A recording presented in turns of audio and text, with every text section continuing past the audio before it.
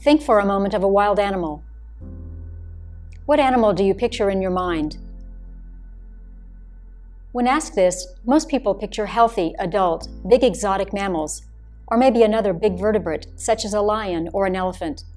They think of happy animals, enjoying themselves, without any human causing them harm. This is a view of the situation of animals in the wild that is prevalent today. Despite this, there are many people around the world rescuing and aiding wild animals. These animals would otherwise die in painful ways. Life is not easy for animals out there. From the very moment they are born or hatch from their eggs, they must face very serious threats, which cause them to suffer a lot. The factors from which animals suffer are very diverse. Some are due to direct human action. Others may be indirect results of human action, natural circumstances, or combinations of the two. Among the factors that can be partly or completely natural are hostile weather conditions, hunger and malnutrition, thirst, a wide range of diseases, accidents, injuries, conflicts with other animals, parasitism, and psychological stress. These are not unusual circumstances, and the harms animals undergo due to them are not trivial. In fact, due to them, many animals have lives that contain much more suffering than pleasure. We can think, for instance, of a bird chick who falls from her nest and agonizes, starving to death on the ground for days, suffering from the cold, the distress, and the pain of the injuries she received due to the fall. Or a baby fish starving after never being able to find any food. Such cases are common among young animals. Other animals may be able to survive for longer and reach adulthood, but undergo chronic pain or die after having endured a lot of suffering. One example of this is a deer suffering from a nasal-bot parasitic infection. These are larvae that grow in the nasal cavities until they are so numerous and so large that the deer is no longer able to breathe and slowly suffocates to death. Examples such as these suggest that the idea that the best we can do for animals in the wild is to leave them alone is not always correct.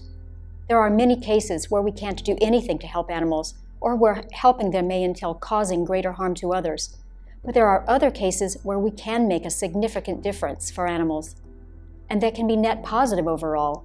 Some people who, like us, care about animals might wonder why all this should be an issue, given that there are so many visible ways animals are harmed by humans today, such as those kept in captivity or harmed in the wild by things like fishing. Concern about animals suffering for other reasons is just an expansion of this concern. There is no contradiction in caring about all animals, regardless of whether they are being harmed by humans or for other causes, such as harmful weather conditions or diseases. There would be a contradiction in caring only about what happens to animals that humans harm, and not caring about other animals.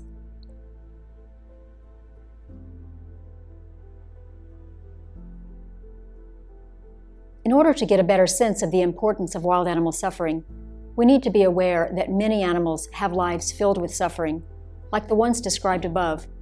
Such cases are much more numerous than we might initially believe. We can see this by examining how animal populations evolve and what their mortality rates in their youth are. This is studied by different fields in biology. A key factor determining this is the reproductive strategy that different animals follow. In nature, there are some animals who reproduce by having just one offspring at a time. These are animals who typically give a lot of parental care to their offspring to maximize the probabilities of survival. However, most animals follow a very different reproductive strategy, bringing into existence a very large number of offspring. The survival rates of these animals at the beginning of their lives is typically very low. If the animals in question reproduce just once during their lives and their populations remain stable, on average, only 2 of their offspring per litter or clutch make it to adulthood. That is, 1 per parent. If they reproduce several times, the average number decreases. Some of these animals might survive for some time if they do not manage to reach maturity. But in many cases, they die not long after they have started to exist. Some of them might never develop into sentient beings, but many of them do, and they typically die in ways that are likely to be painful, sometimes extremely so. They starve to death, are killed in painful ways, or die due to other factors such as cold or disease. However, because they are very young when they die, they have likely not have had the opportunities to enjoy any pleasures. They experience little more than the pain of their death. Due to this, suffering appears to outweigh happiness in their lives. This indicates why wild animal suffering is of great importance. It also shows why it can make a big difference that there are actually ways to help some of these animals. The following are some examples of this.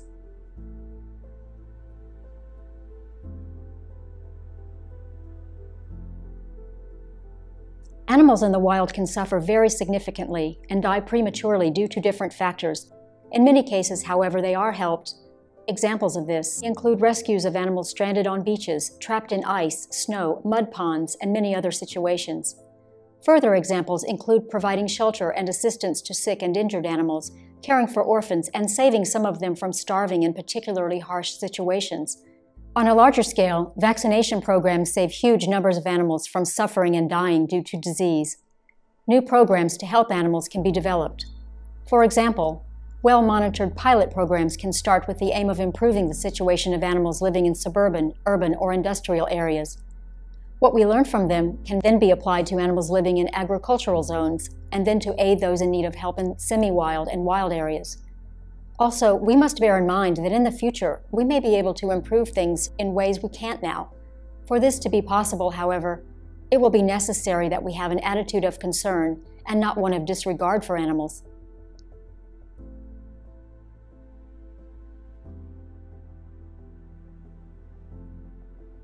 Some people don't care about what happens to animals at all, despite the fact that they can also feel and suffer. This appears to be one of the forms of speciesism.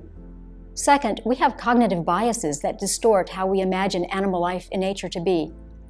As I mentioned at the beginning of this video, when most people think of wild animals, the image that comes to their minds is that of big animals, most likely mammals, and maybe big birds. In any case, most surely vertebrates. Furthermore, in almost all cases, they think of adult animals. They may think of lions and tigers, perhaps of giraffes, elephants, wolves, eagles. But they seldom think of, say, fishlings or invertebrates that have just broken out of their eggs.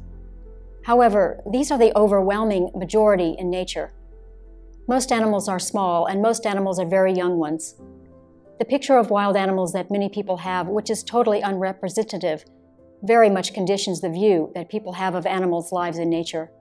Finally, there are also people who think that we should not help animals living in the wild because doing so is not natural. We should note, however, that when humans are suffering in the way that wild animals commonly do, we typically support helping them. Why have a different attitude in the case of animals? This seems to be a form of discrimination against animals living in the wild. So we should help them whether or not humans are responsible for those harmful conditions. In fact, we should also note that humans already frequently do intervene in nature to further human interests. We build houses, hospitals, schools, libraries. We also plant the food we need to eat. If we are ready to transform our surroundings for the sake of our needs, we should be willing to do so when other equally sentient beings like wild animals are in need of help.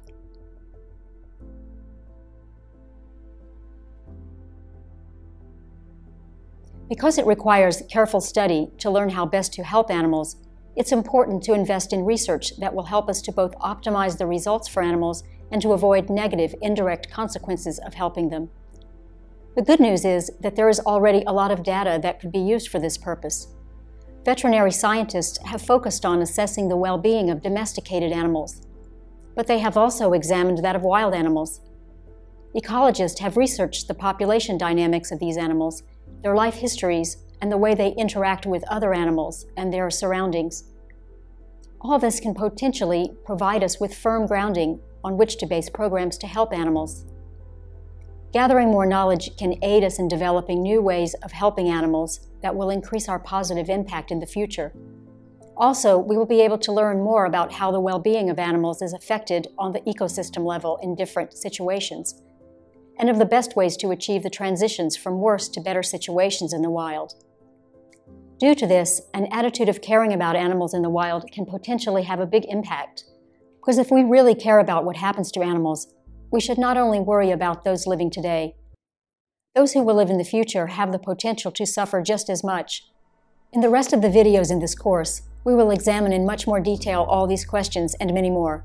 We will start in the next videos of this first part of the course by looking at what wild animal suffering is, at some of the different reasons why animals in the wild can suffer so much, and about the ways they are currently being helped.